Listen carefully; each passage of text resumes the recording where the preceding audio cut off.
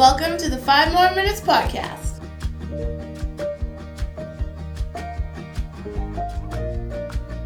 Hi there, I'm Shelly Moore, and I am the host for the 5 More Minutes podcast. Welcome to the very first episode. Now, if you don't know about this podcast, it's important to know that this podcast is not standalone. It's actually connected to a YouTube channel.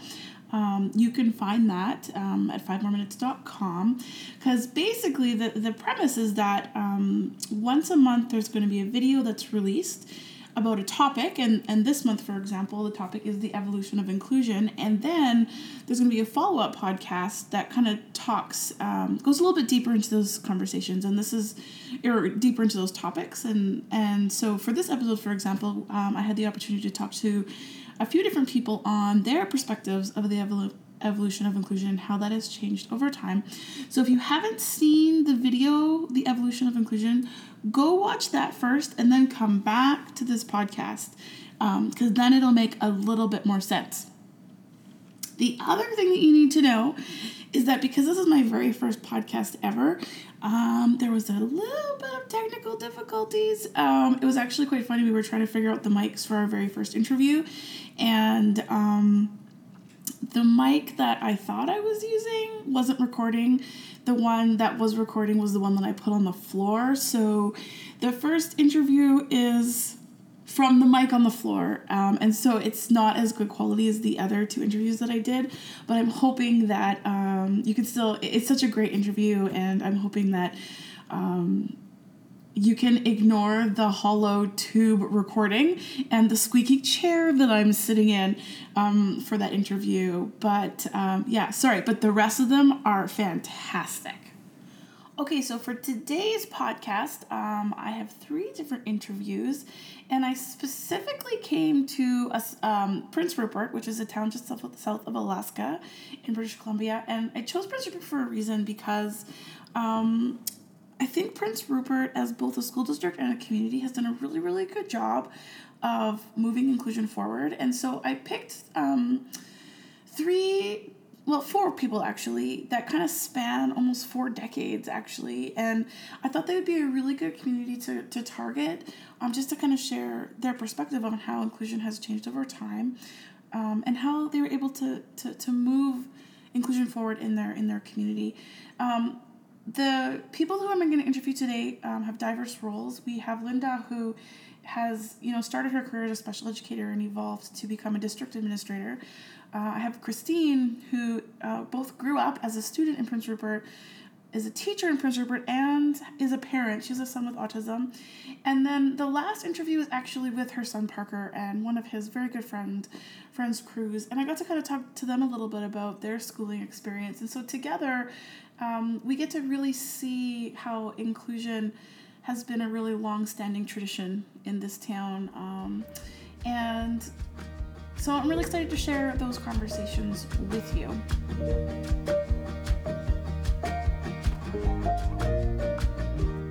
So I'm here with Linda Hikida, which is the first person that we are going to interview today for our 5 More Minutes podcast. And so a little bit about Linda. Linda started off as a special education teacher, didn't you? Yes, I did. You did. And you just retired. 2 years ago. 2 years ago, congratulations. I can retire in 2047. That was so far I might away. not be here. Yeah. You know what? You'll always be here in spirit. There you go. And then, but when you retired as a district principal of special education, right? Yeah. And so because this episode of this podcast is connected to the video, which you watched, about the evolution of inclusion, I really was trying to find someone who has kind of like seen the evolution. And I was just like, oh, Linda would be so perfect for this because I'm old. No, because you're experienced and wise. Right. But I think you've really seen the spectrum. Now this is a big question. Okay. And this is where this is what I really want to hear from you. Is from your kind of past history as the role that you've been, because I know that Prince Rupert is seen as a place where inclusion has been really successful. And so from your role, because you were in that leadership role, from when you started to kind of when you retired, how do you see inclusion, how have you seen it evolve over time? Like, what did it look like when you started? Well, I came to Prince Rupert in 1981 from Ontario. I was 2. Yeah? You were 2 in 1981? I was 24. Maybe I was 23. Anyways, doesn't matter. And for me, when I taught in Ontario, I taught in a specialized school. And it had an awful title. I won't say the name of the school, but the last part of it was for crippled children. Right. So, we had very small classes. I think I had 6 students in my first class, and they all had some sort of physical disability. I left Ontario to come out to Prince Rupert, not knowing where it was, but I thought I was coming to a place where they were already starting what we called back then integration. Right.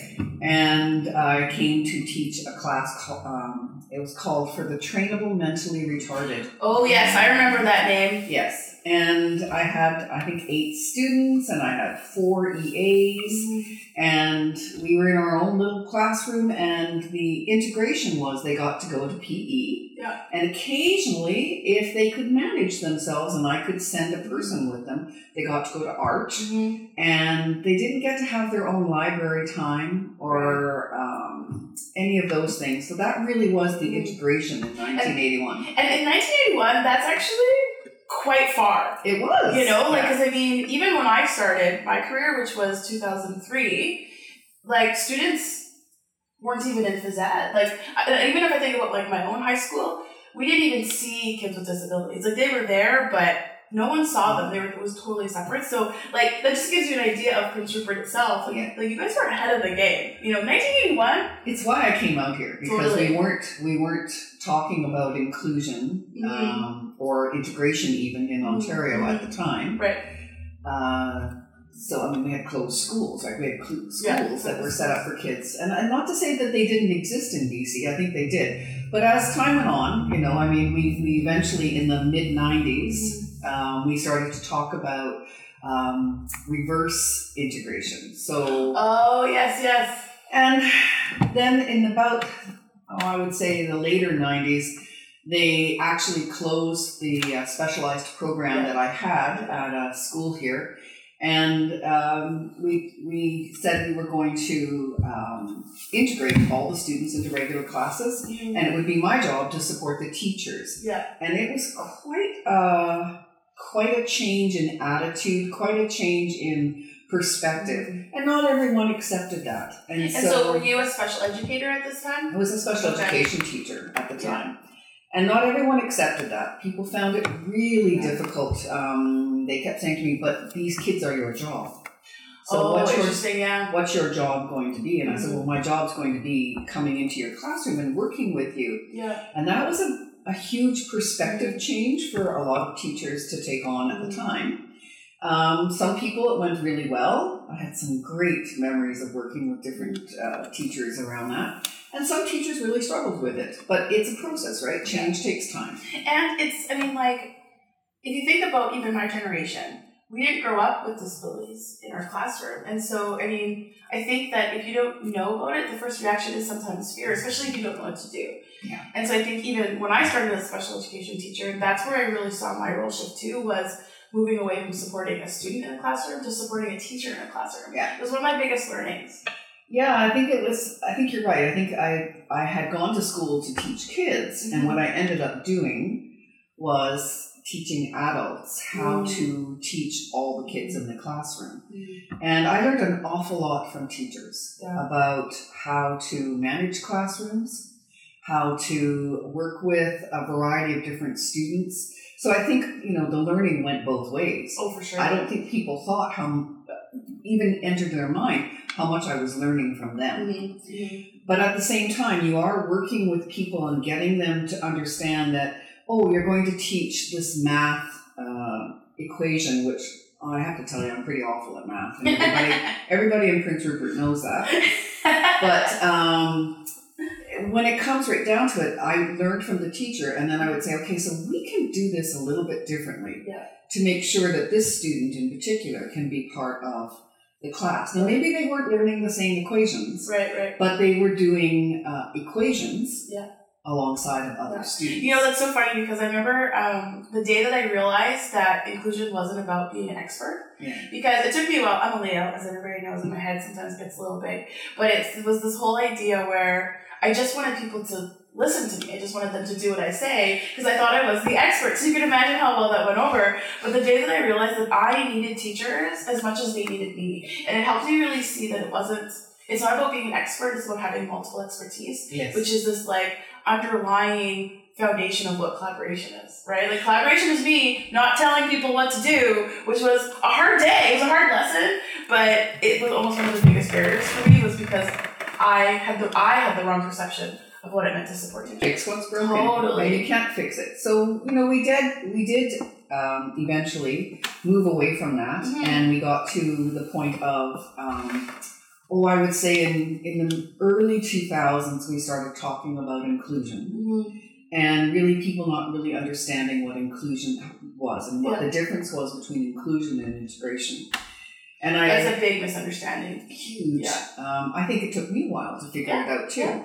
But I think in the end, what I would say to people is a child who is, a friend of mine, Christine Danroth, I think you know her. I'm interviewing her later today.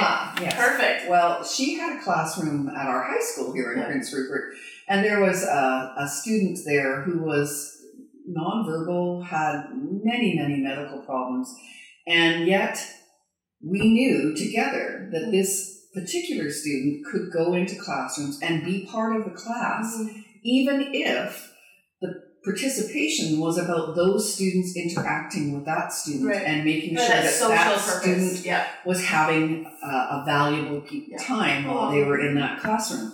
And I think, the value to the students was phenomenal, and then to the teacher too, because the teacher started to see different aspects of their other students about empathy and about what kinds of details they noticed and what kinds of planning they could do around making sure that student was part of the class. You think about from the school perspective, but also the community perspective, and your experience of seeing inclusion evolve over your career. What do you think the impact of inclusion has been on the community at large, both within the school and outside of the school? Well, I think for the community at large, people particularly recognize that there are vocations, jobs, activities that individuals can do that they never thought were possible. Yeah. And oftentimes I would hear through our career person who actually at the beginning of putting students who had intellectual disabilities or some kind of physical disability in workspaces thought it wasn't possible. Yeah. This isn't going to work.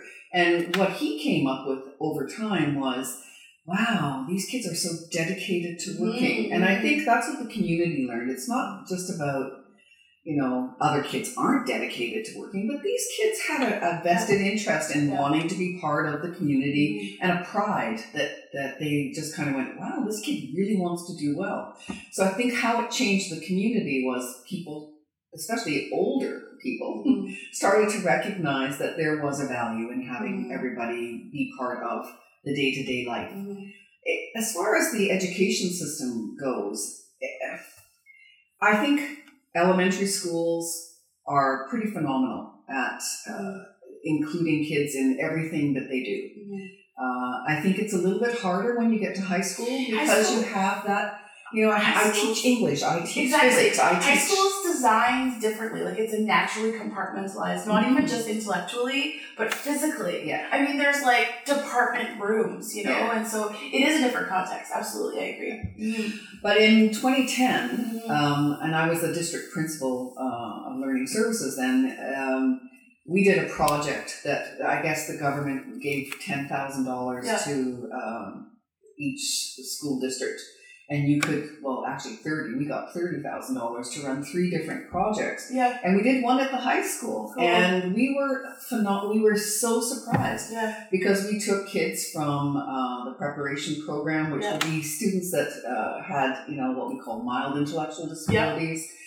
Yeah. And we took kids from the life skills program, so kids who had significantly more intellectual concerns, and we put them in Science 9. Cool. And those 3 teachers collaborated and taught that class. And I'm telling you, those kids did as well as regular students. And that's what the research says, right? I mean, for when kids have the opportunity to learn with peers and have expectations as same as peers and the supports to be able to do that, which is exactly what that funding was designed for, they outperform kids in segregated settings every single time. Like, so we know that. Yeah. And so I think there were two things that I learned from that project. You have to have the supports that are available to help teachers, have the time to collaborate. That's the number one. Totally. I mean, if teachers can't get the time to collaborate, it's really, really difficult to especially if we're advocating for a multiple expertise model. Yes. Right? There has to be, There has to be that time to collaborate. There has to be that time to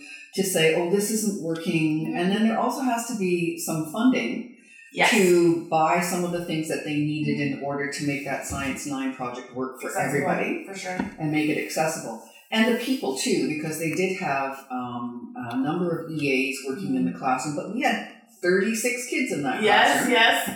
And 12 of them had from the different special education programs. And, there were 3 teachers in there. Now, not all the time 3 teachers. There were 2 every time. Yeah. But that's important when we talk about resources. But the real difference that I noticed is the attitude. The attitude of the Science 9 teacher was, you know what? I never thought of it this way before. Yeah. This is working for some of my other kids. Yeah. It's one of the reasons when I left, just before I left in 2016, I was kind of a little reluctant to go because of the new curriculum and the design. And I kept thinking, this is going to just open it up. Yeah. It's going to make it work for every single student.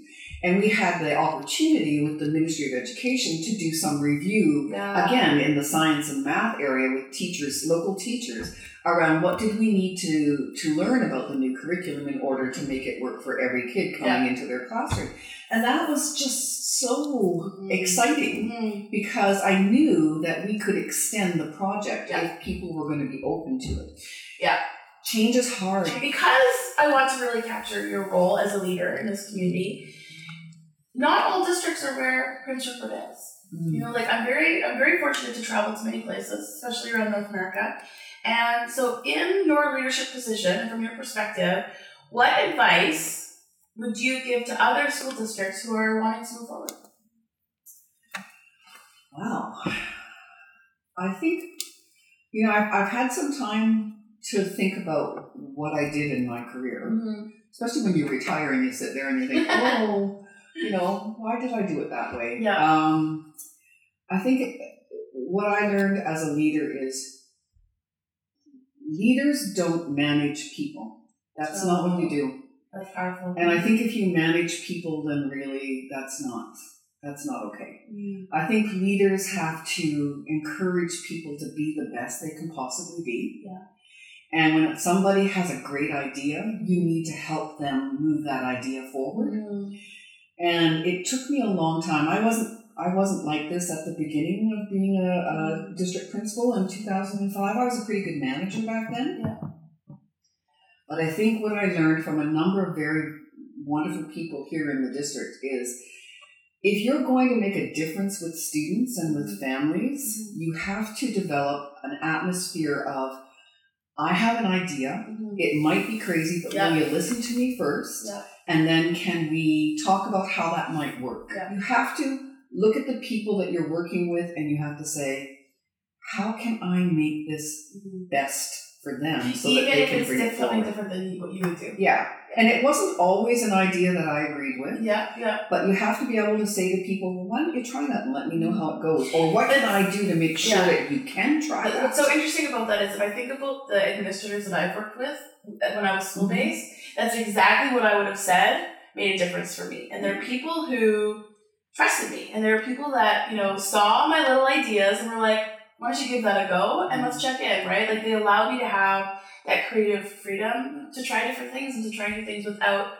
feeling like I had to be exactly the same as the person next to me, the next classroom over. One of, so just as a little historical update, British Columbia had just won a really landmark court decision to get some funding put back into the schools, which is so phenomenal. Kudos to BCTF for that for sure. I agree. One thing that came out of that process, though, right before the school year started this year, was LIFT grants, which are grants for learning improvement. And they were kind of a Band-Aid strategy, right, to kind of get some funding in the schools. But what actually kind of I thought came out of that was it gave teachers an opportunity to get creative. And some of the most like fascinating and successful projects we had at our school was when there was funding to back ideas, right? Because teachers, we're creative people. When we have the opportunity to like make some magic happen. But I think for so long there was just so many problems, and we got less funding, so the problems just got bigger. But then as soon as that court case was won, all of a sudden we could start to have creative solutions. And so part of I love that, because what those grants did was they allowed individual teachers and individual schools to get creative and respond to individual needs in a way that worked not just for kids but for teachers. Because I think part of the difficulties with funding models is that it assumes that every kid is the same and every teacher is the same. Yeah. But teachers are just as diverse as students, and so how we support one classroom might look different than how we support the next classroom. And I don't necessarily know what the solution is to that, but what I loved about those grants were it sounds similar to that one that you mentioned earlier, right? Like it allowed schools to say, okay, who are our kids? Who's our staff? What do we want to do? Let's put some funding to back some of those ideas. And to be honest, I think that's why Prince Rupert has come as far as it has.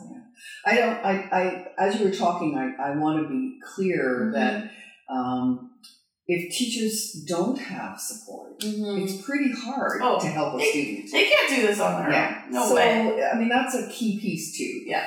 No, for sure. And so I think what we're really realizing is, when we say classrooms need support, what are we talking about?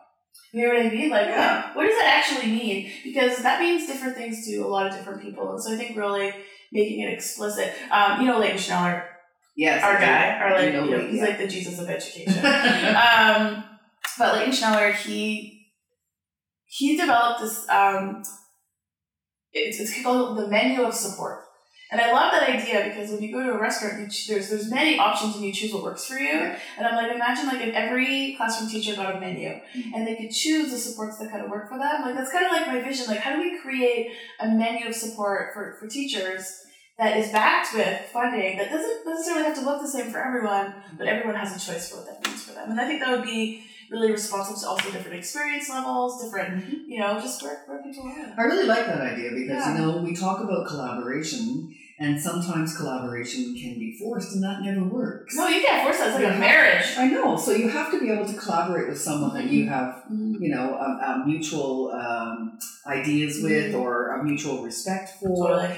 And so collaboration can look different for every individual. Well, and I remember when I tried this menu, I had co-teaching as an option, for sure. That's one. But I also had co-planning as an option. Yes. And I also had management of resources, finding alternative resources and materials for different levels of ability. And for teachers there were some teachers that I worked with who had never had a kid with disabilities in their class before. This was so new to them. Wow. And they'd never had another adult in the room before. Yes. And that is scary. Yes. And so I remember one teacher said to me, he's like, I didn't realize that there was another option.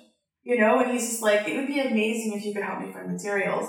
And that was often my foot in the door. Yes. And one teacher said, he's like, you're like the stage manager. And I'm like, what a good way to look at kind of the changing role of special education, right? You are the behind the scenes of the classroom. And that was like the feedback that I got from that was, it doesn't have to look the same for everybody. Because it's okay that people have different needs, and it's okay that people have different levels of comfort and experience. Yeah. So how do we respond to that? Just like kids. Yeah. Just like kids. Just like we always talked about kids and their different learning styles. Teachers have different teaching styles. Totally. Different learning styles themselves. We have to take that into account. Oh, Linda, thank you so much for spending this time with me on this busy Thanksgiving weekend. You're welcome. Oh my goodness, do you have any final thoughts?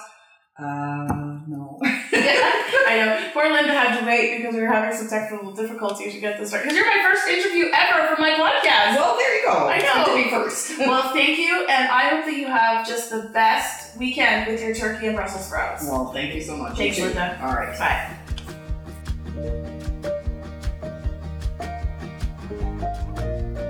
With me now is Christine Danroth, and she is many things, including she grew up in Prince Rupert, so I wanted to talk to her about her experience as a student And she's also a teacher, and she works with students with special needs, but she's also a parent. And so she has a lot of lenses that I think she can look at education through. And so, Christine. Good morning. Hello. Thank you for coming on my podcast with me. Anytime. So Christine's a good friend. And when I thought about who I wanted to talk to for how inclusion has changed over time, Christine, you totally came to mind. Awesome. I'm super excited. So my first question, what do you want the world to know about you? Like, who are you in this world? Well, I am Christine. I am a teacher. I've been teaching since 2006, and I've mainly taught in inclusive education programs. So I started out TOCing. Mm-hmm. That's teacher on call, substitute teachers out there for everyone knows. Teacher on call, and then I taught a variety of subjects. And then I worked in the life skills program. I had 5 EAs. Mm-hmm. And then I worked in the preparation program. Now I'm a district helping teacher. Mm-hmm. I'm also working in the deaf and hard of hearing program. Mm-hmm. So you've kind of seen what inclusion can look like over time. Yes, totally. So now that we kind of know a little about you, this is my favorite question I ask everybody is, if you were to kind of capture what inclusion means to you, what would you say? For me, inclusion means belonging, being a part of your surroundings, whether it's school, your friends, sports. It's about being together and everyone having a purpose. I love that. It's so true. And one thing that I know about, one of the first things I noticed about the town of Prince Rupert, and the reason why I'm coming here for this, is because not only have I noticed the schools have evolved really quickly, but like the community.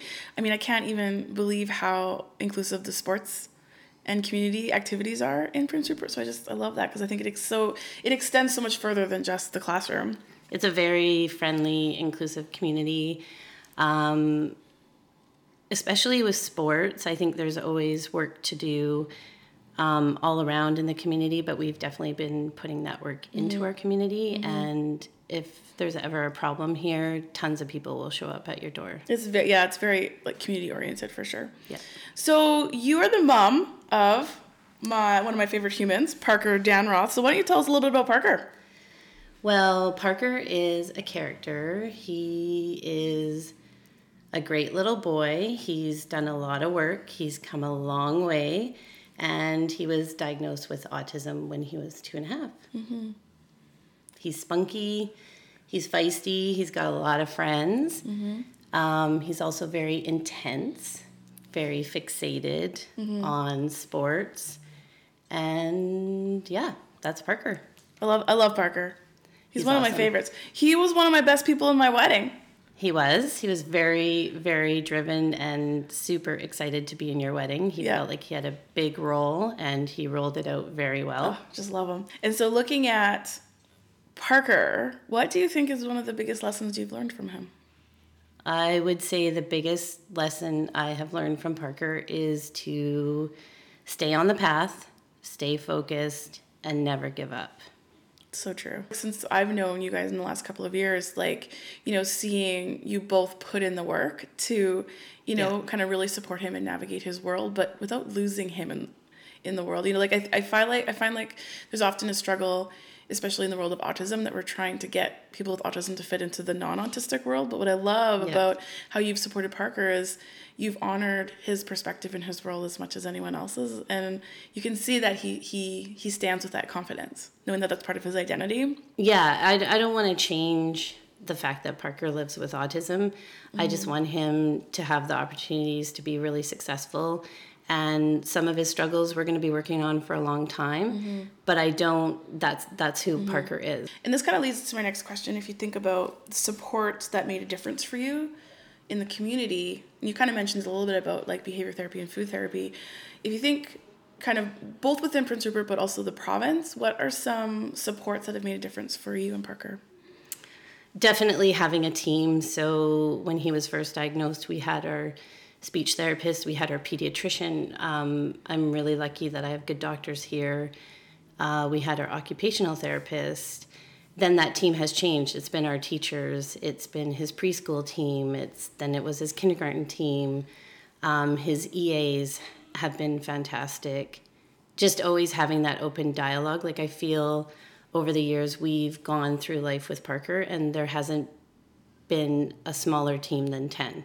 Like, and for me, that's been a support system, you know, to get Some through of my it. favorite, like, stories that you've told me about when the community totally responds to Parker's needs. This year, he's been walking home from school, and sometimes he walks home with his friend Cruze. But last year, when we were first practicing walking home, Parker's nanny walked with him, and then he tried it a couple times on his own. And this community is so great. Like, I think every week I would get at least 4 or 5 texts from friends saying, I see Parker, he's walking home, he's looking so great. You know, we said hi to him, and the small community has really worked for us in terms of his sports. Everyone knows him. Everyone cares. Everyone knows and everyone cares. You got eyes everywhere. Totally. But, like, supportive eyes. Supportive eyes and people just cheering us on. A simple thing like walking home isn't a big deal for most kids, but for us, it's huge. It's independence. It's having that time to himself. So, well, and I think, like, what the part that I've really taken from Parker's experience, because he's 9. He's 9.5. 9.5. So when I met Parker, he was probably, I think he had just turned like 7, or maybe, like, he was. Yeah, and we did food therapy for a week at your house. That's right. And but one thing that I really noticed is, you know, if I think back, and you could probably think about this too, like when we first started as educators, you know, kids like Parker didn't necessarily, the community wouldn't necessarily know them because they weren't a part of the community, right? And, you know, I know you and I have had the conversation about, like, when we went to high school, there would have been kids with disabilities in the school, but I still don't even know to this day where that they were located.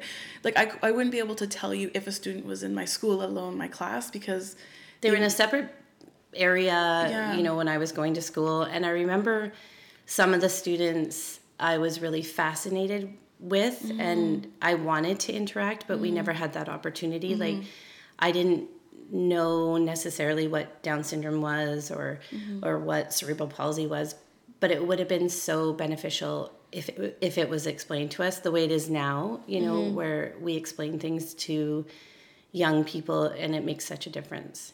And so this was, like, the other part I wanted to ask you was, like, if you think about your experience growing up in Prince Rupert and Parker's experience growing up in Prince Rupert, like, how would you have seen that be different from, like, say, like 20 years ago to today? How do you think inclusion has evolved? And so, like, how does it look for him now instead of what it would have been like? It's totally inclusive. Like, he's a part of everything that we do. You know, his coaches talk to him. He's a part of this community. He feels like he's making decisions for himself. People explain things to him. He has great friendships.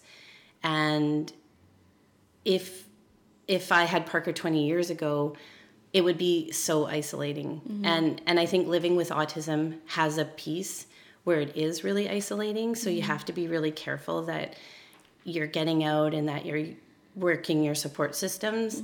I think it would have been really, really challenging. Is, you know, I see how far you've come in your community and your schools, and I'm wondering, like, if you were to kind of look ahead 10 years from now, where do you see inclusion going? I hope we just still continue to have everyone there and everyone at the table and people learning from each other. So whether you're living with Down syndrome, with autism, you're in the classrooms with your peers and you're enjoying life. And I just think it's going to get better and better. Well, Christine, thank you. Thank you so much. Thank you for your time on my new podcast idea. We'll see how long this idea lasts for. You know me and my little, like, hamster brain. Any last comments or thoughts? Just a shout out to all those teachers out there who are working hard and working on inclusion, and just keep it going. It's super exciting to see, and as a mom of a child who's had a lot of struggles and a lot of strengths, I love it, and I appreciate it. Go teachers, go! Woohoo! Yay!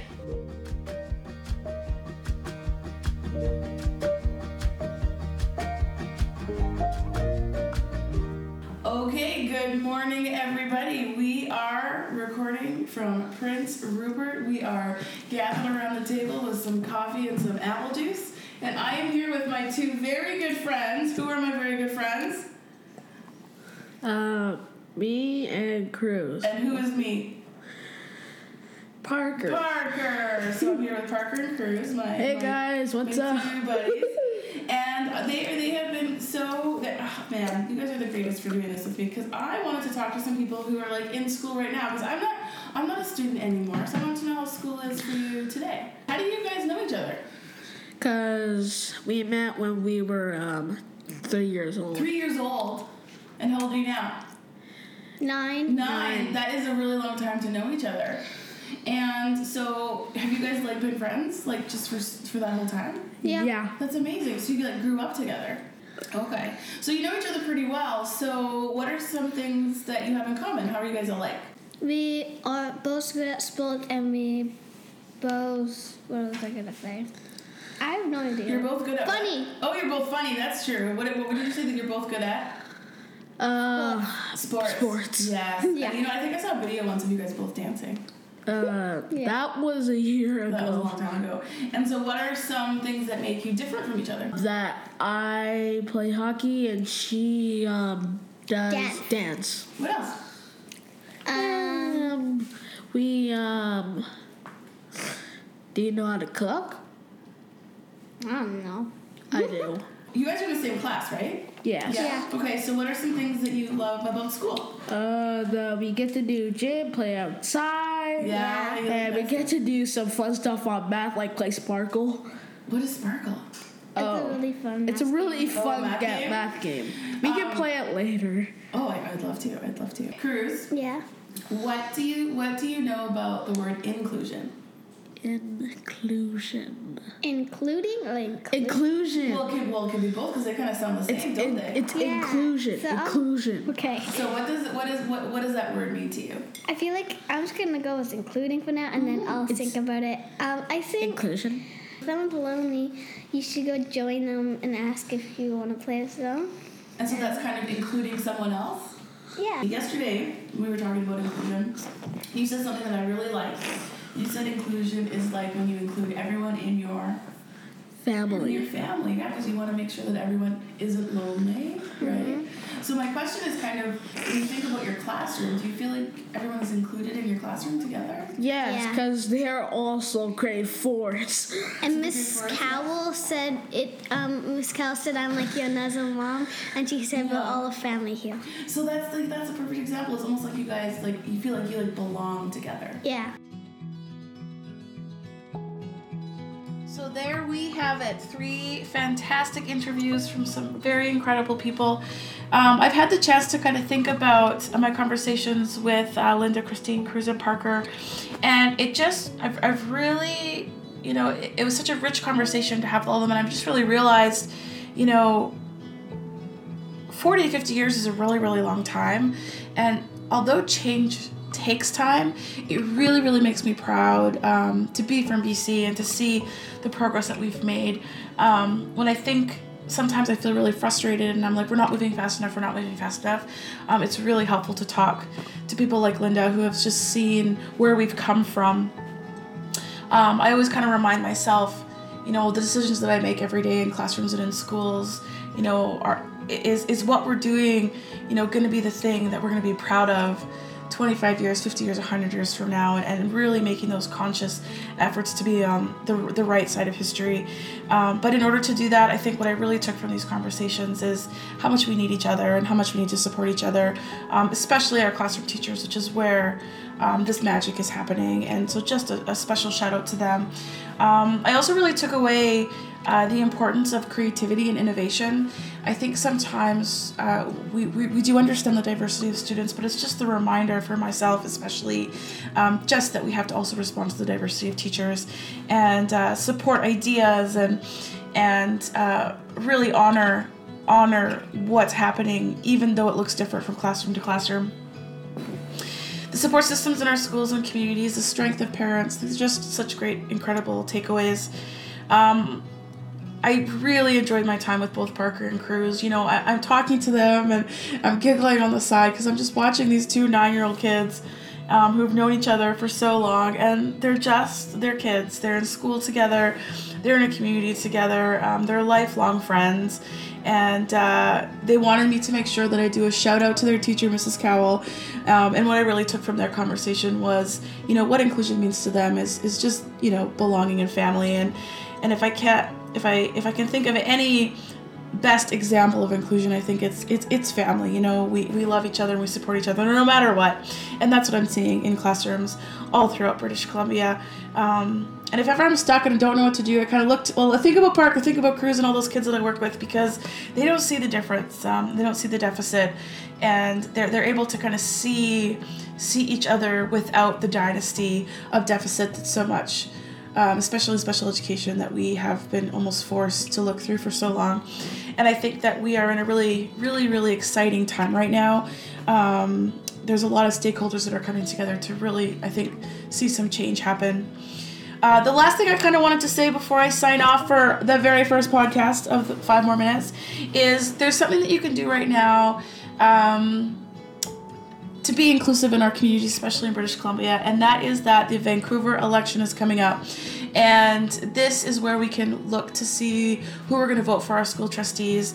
And there's 2 things you can really look for in who you're voting for, and there's 2 issues that are really on the table right now. And one is absolutely inclusive education for kids with disabilities and making sure we support that, but also there's a lot of conversation right now around supports and resources to help classrooms honor students who fall under the LGBTQ2S spectrum umbrella. And there's some resources called SOGI 123, and there's a lot of misunderstandings and a lot of rumors that are going around that. And so I know that I fall under that umbrella, and those resources would have made such a huge difference for me in my safety growing up at school.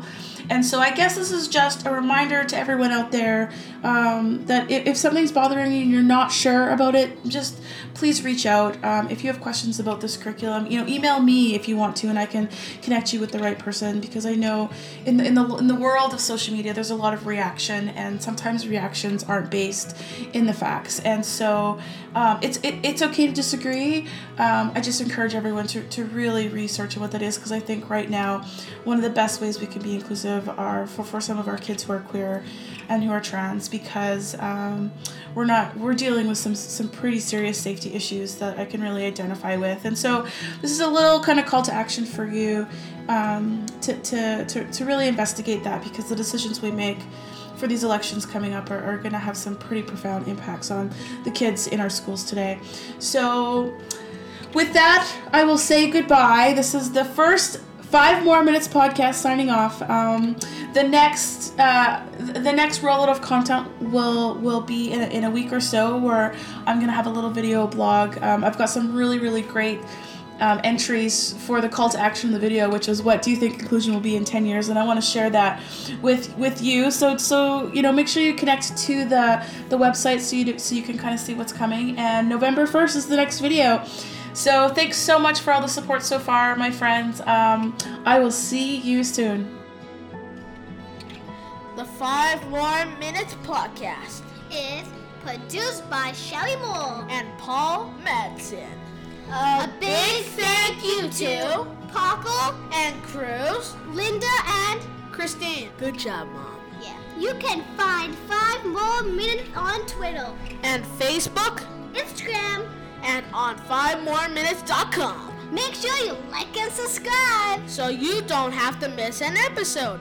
See you next time.